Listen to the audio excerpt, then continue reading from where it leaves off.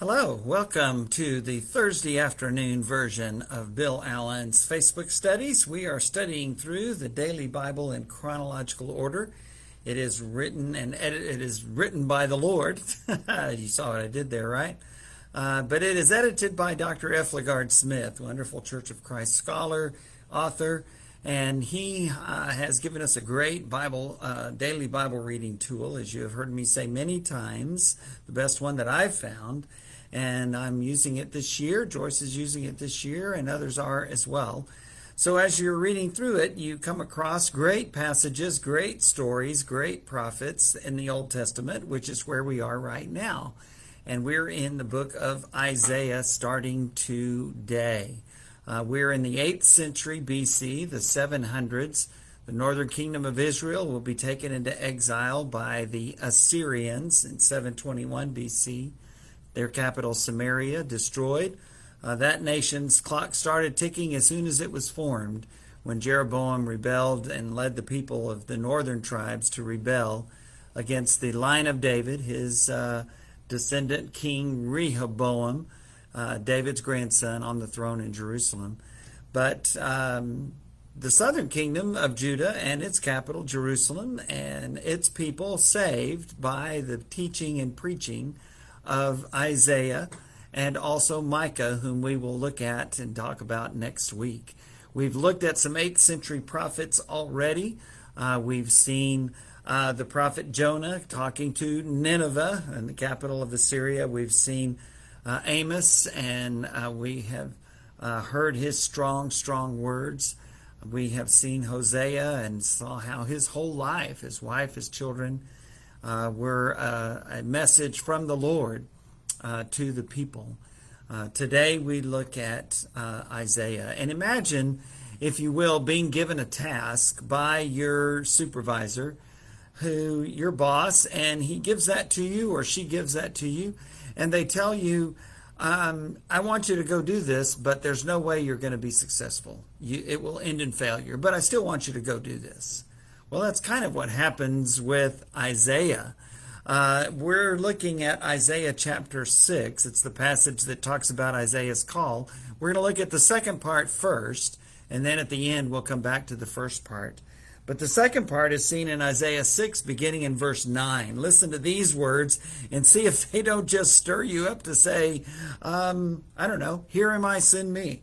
Isaiah 6, verse 9, make the heart of this people, or actually, in verse 9, God said, go and tell this people, be ever hearing, but never understanding, be ever seeing, but never perceiving. Make the heart of this people calloused, make their ears dull, and close their eyes. Otherwise, they might see with their eyes, hear with their ears, understand with their hearts, and turn and be healed. Then I said, for how long, Lord? And he answered, until the cities lie ruined and without inhabitant, until the houses are left deserted and the fields ruined and ravaged, until the Lord has sent everyone far away and the land is utterly forsaken. And though a tenth remains in the land, it will again be laid waste.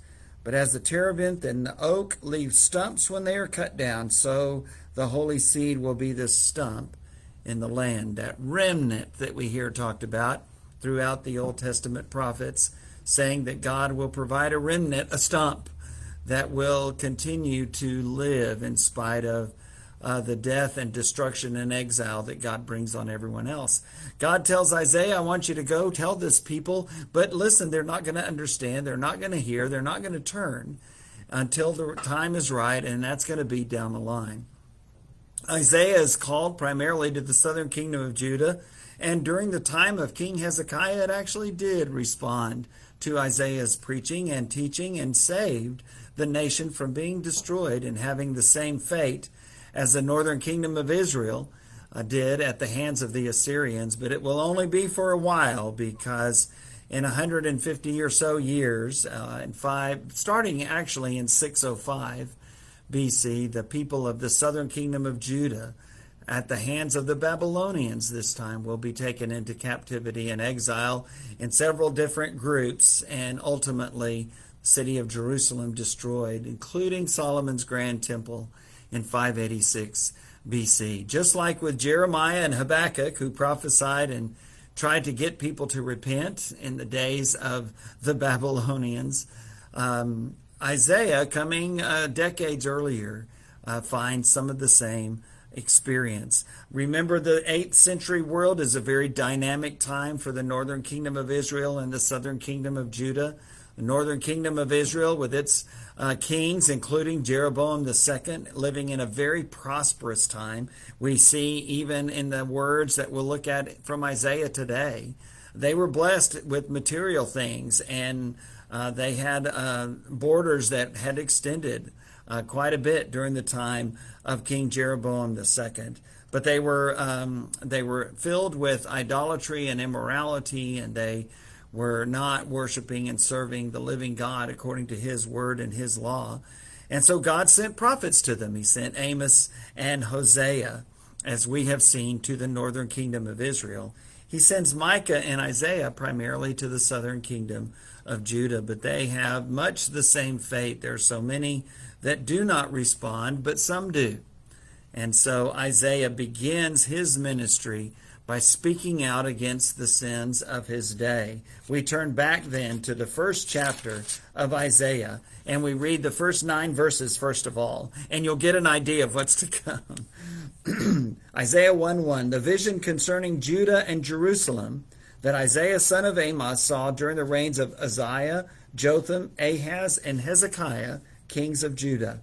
They were the ones who were descended from King David, reigned in Jerusalem. Verse 2, hear me, you heavens, listen, earth, for the Lord has spoken.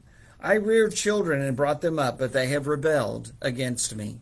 The ox knows his master, the donkey its owner's manger, but Israel does not know. My people do not understand. Woe to the sinful nation, a people whose guilt is great, a brood of evildoers, children given to corruption. They have forsaken the Lord. They have spurned the Holy One of Israel and turned their backs on him. He's not talking about Egypt. He's not talking about Assyria. He's not talking about Babylon. He's talking about the people of God. That's what they had done. Verse 5, why should you be beaten anymore? Why do you persist in rebellion? Your whole head is injured and your whole heart afflicted. From the sole of your foot to the top of your head there is no soundness, only wounds and welts and open sores, not cleansed or bandaged or soothed with olive oil. Verse 7, your country is desolate, your cities burned with fire, your fields are being stripped by foreigners right before you, laid waste as when overthrown by strangers. Daughter Zion is left like a shelter in a vineyard, like a hut in a cucumber field, like a city under siege. Unless the Lord Almighty had left us some survivors, we would have become like Sodom. We would have been like Gomorrah. And we have to ask ourselves, what is their terrible, terrible sins that God is so is punishing them to such great depths for? Well, we keep reading in Isaiah chapter 1, starting in verse 10, and he tells us exactly what it is.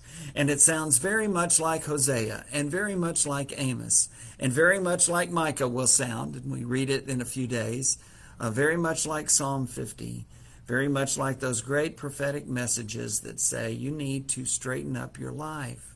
You need to have a sincere and obedient faith that is seen not just in your external worship, and your sacrifices and your offerings and your practices, but from your heart and how you treat one another, how you love your neighbor as yourself, and act with integrity and honesty and love and consideration. That's what Jesus would rebuke his Jewish leaders for. That's what Isaiah is about to do in some of the strongest words you'll read anywhere, New Testament or Old. Isaiah 1, beginning at verse 10.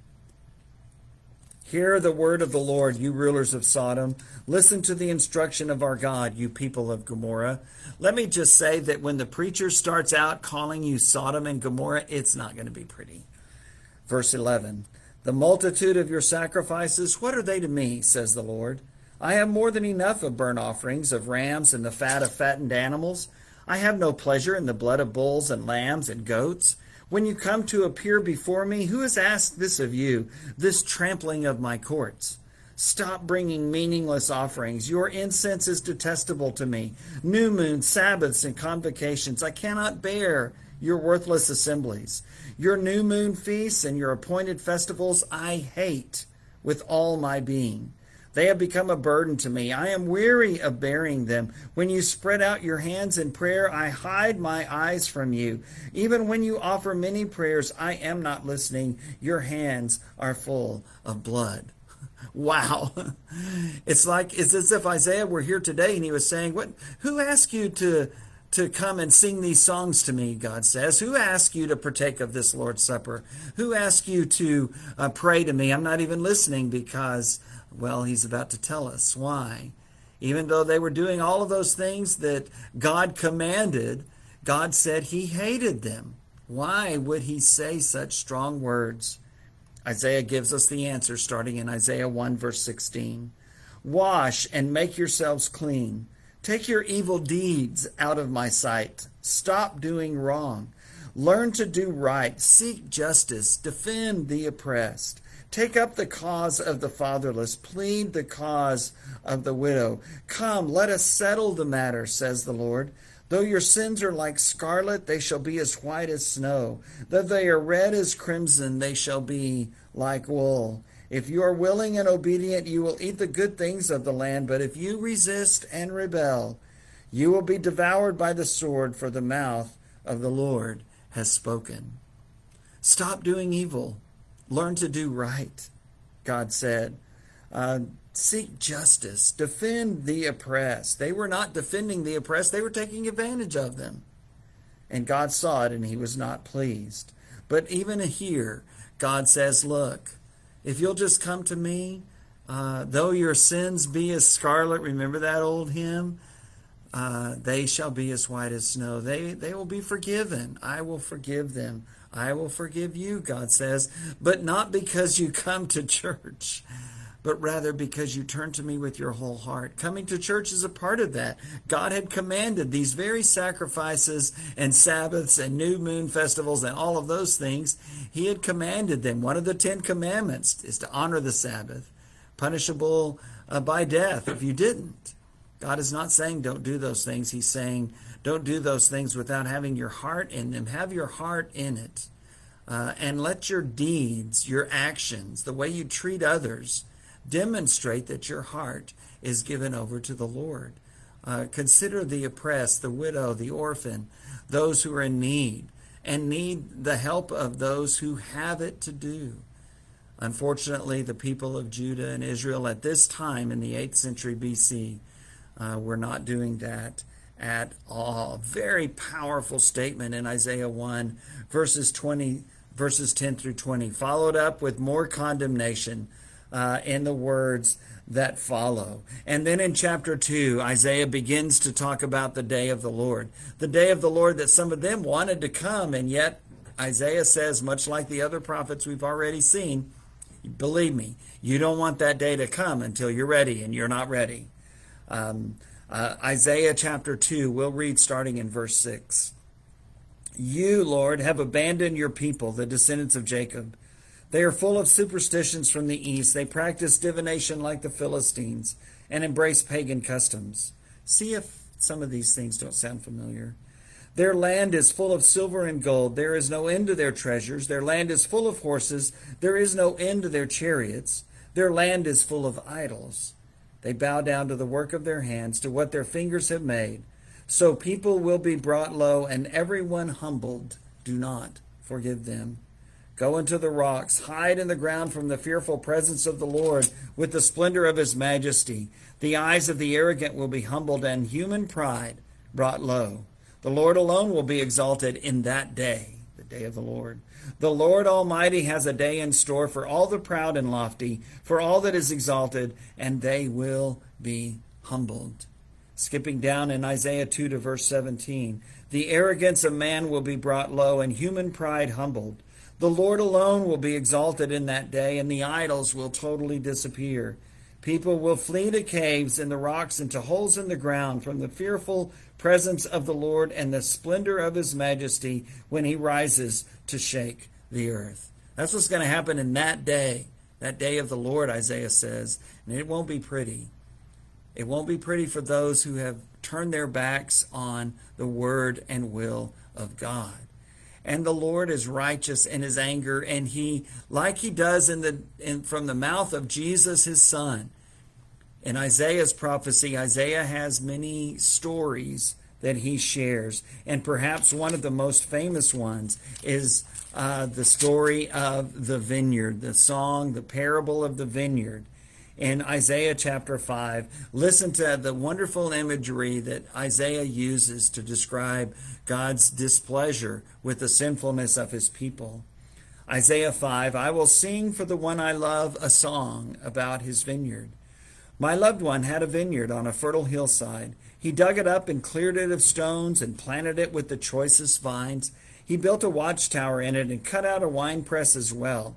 Then he looked for a crop of good grapes, but it yielded only bad fruit. Now you dwellers in Jerusalem and people of Judah, judge between me and my vineyard. What more could have been done for my vineyard than what I have done for it? When I looked for good grapes, why did it yield only bad? Now I will tell you, verse 5, what I'm going to do to my vineyard. I will take away its hedge, that protective hedge, and it will be destroyed. I will break down its wall, and it will be trampled. I will make it a wasteland, neither pruned nor cultivated, and briars and thorns will grow there. I will command the clouds not to rain on it. Verse 7, the application. The vineyard of the Lord Almighty is the nation of Israel, and the people of Judah are the vines he delighted in.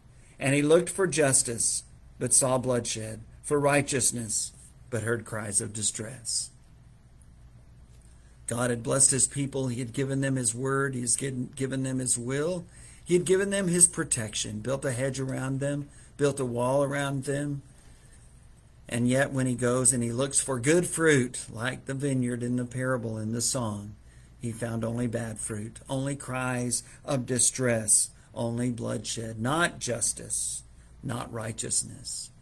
That's what God had called for. That's what these preachers, these wonderful prophets, Isaiah, Micah, Amos, Hosea, Joel, all of them, they call out to God. And they call out to God's people. And God is not pleased. The song of the vineyard, the parable of the vineyard.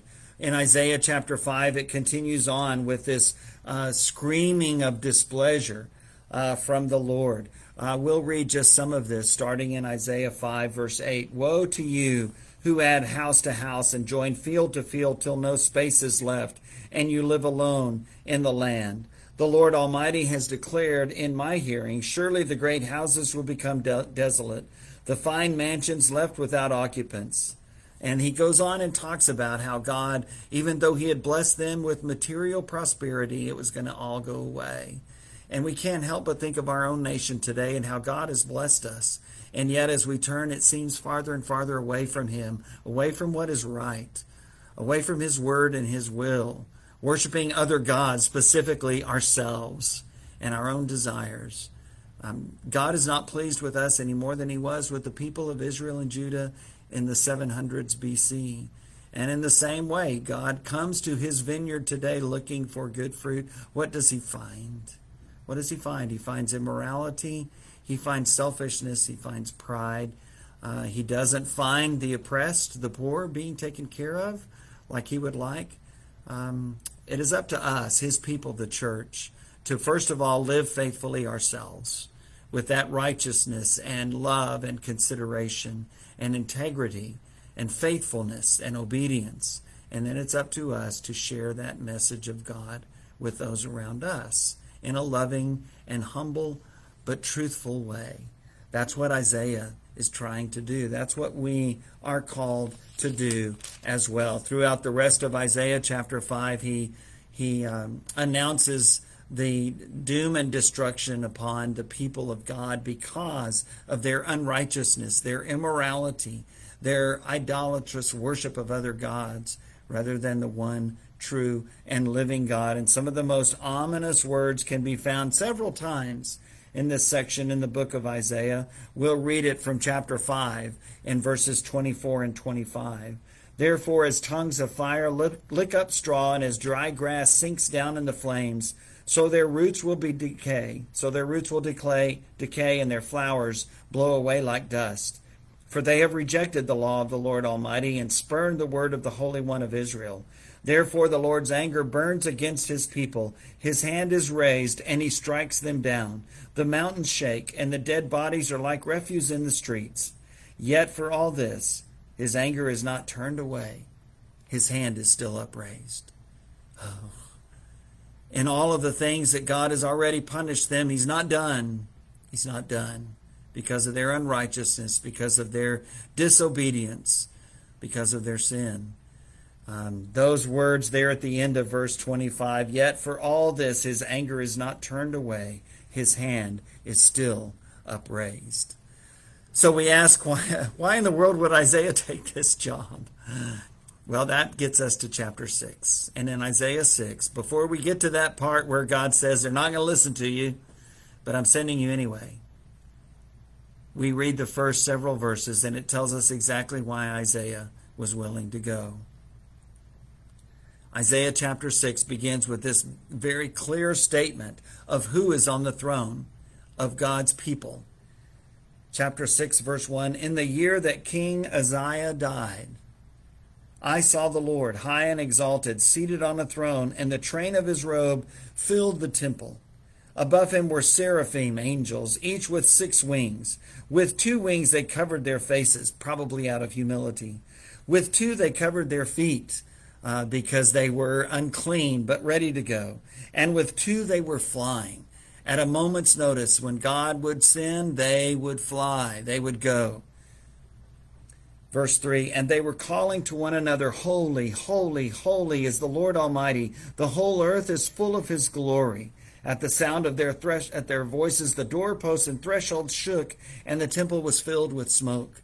Later on in the book of Revelation, we'll see John's vision of the same thing. God on the heavens, the voices, holy, holy, holy is the Lord God Almighty. The whole earth is full of his glory. And John will sink and will have the same reaction of worship that Isaiah has as well. Verse 4 of Isaiah 6, at the sound of their voices, the doorposts and thresholds shook, and the temple was filled with smoke. Woe to me, I cried, I am ruined, for I am a man of unclean lips, and I live among a people of unclean lips, and my eyes have seen the King, the Lord Almighty. When he says, I am a man of unclean lips, he's calling himself a leper. And I live among a people of unclean lips. I live among a people who are leprous. What the Old Testament law required of a leper was to put their hand over their mouths and keep a distance and hold out their arm and say, unclean, unclean. And that's what Isaiah is doing here. I'm unclean. I'm unclean. I can't fathom the holiness that I'm looking at. I'm a leper in the presence of God. And he says, I'm going to die. I'm going to die. My eyes have seen the King, the Lord Almighty, and here I am, a sinful leper among a people of sinful lepers. Verse 6 of Isaiah 6, then one of the seraphim flew to me with a live coal in his hand, which he had taken with tongs from the altar. With it he touched my mouth, unclean lips, and said, see, this has touched your lips. Your guilt is taken away and your sin atoned for. Rather than being put to death because of this marvelous vision of the Lord on the throne in the same year that the earthly king, the king of Judah, died, King Uzziah. Rather than being put to death because of that, Isaiah is saved and he's spared. His life is saved. His sins are forgiven. Verse 8, then I heard the voice of the Lord saying, whom shall I send? And who will go for us? And Isaiah said, here am I. Send me. It's the only right response when we have received the cleansing and healing and forgiveness of the Lord.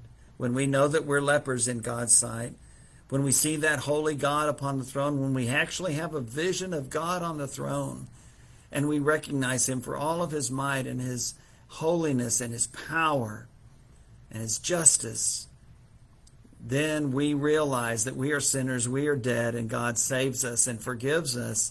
But then comes the call, okay? It doesn't end with you, Bill. There are people who need to hear the same message of God's healing and God's forgiveness that you have now received. Who will I send? Who will go? Here am I, send me. That is the only right response. Last night here at West Irwin, we had a marvelous message from our brother and my friend Eric Thornton, telling us, don't drop the ball. Don't drop the ball. Don't let it end with you. There are people out there who need your example, who need your message, who need your life, and God has prepared you in wonderful ways with life experiences that will help you connect with people. Look around, like that Samaritan woman of John 4 that Eric talked about last night. Jesus reached out to her, and unexpectedly so. And then she reached out to the people of her village, unexpectedly so. And they all came to see for themselves. That's what God calls us to do, just like Eric shared last night. And that's what Isaiah does. Here am I, send me. He has an experience of seeing the vision of the Lord on the throne, realizing he is a dead man and yet is spared. And now the call comes, who will share this message? Isaiah says, I don't care that they won't listen to me. I don't care if they repent or not, but if this is the message that the one who has meant so much to me and who has saved me wants me to share, then I'll share it. If this is the message that the one on the throne wants me to share, I'll share. Do you remember Jesus' brothers and sisters, even his own mother, when he was living and ministering and they refused to believe in him, sometimes said he was crazy? And yet we find two of his brothers, Jude, one, and James, writing part of the New Testament. James himself being shared in the book of Acts and throughout the New Testament as a leader of God's people in Jerusalem. What was the difference? Paul tells us, at least with James in 1 Corinthians 15, that James saw the resurrected Jesus. When he's recounting the resurrection appearances of Jesus, he includes James, the Lord's brother, and it changed his life. He was never the same. This changed Isaiah's life. He was never the same. What will change your life? What will cause you to raise up your hand and say, here am I, Lord, send me. I don't know where you want me to go or who you want me to talk to, but I'll go anywhere and I'll talk to anybody. I'll share the message that you have given me, your love, your grace, and your mercy, and your forgiveness, and now your mission, and that is to share that same message with others. Whom shall I send? Who will go for us? I hope your answer is the same as Isaiah's. Here am I. Send me. I'll see you on Tuesday.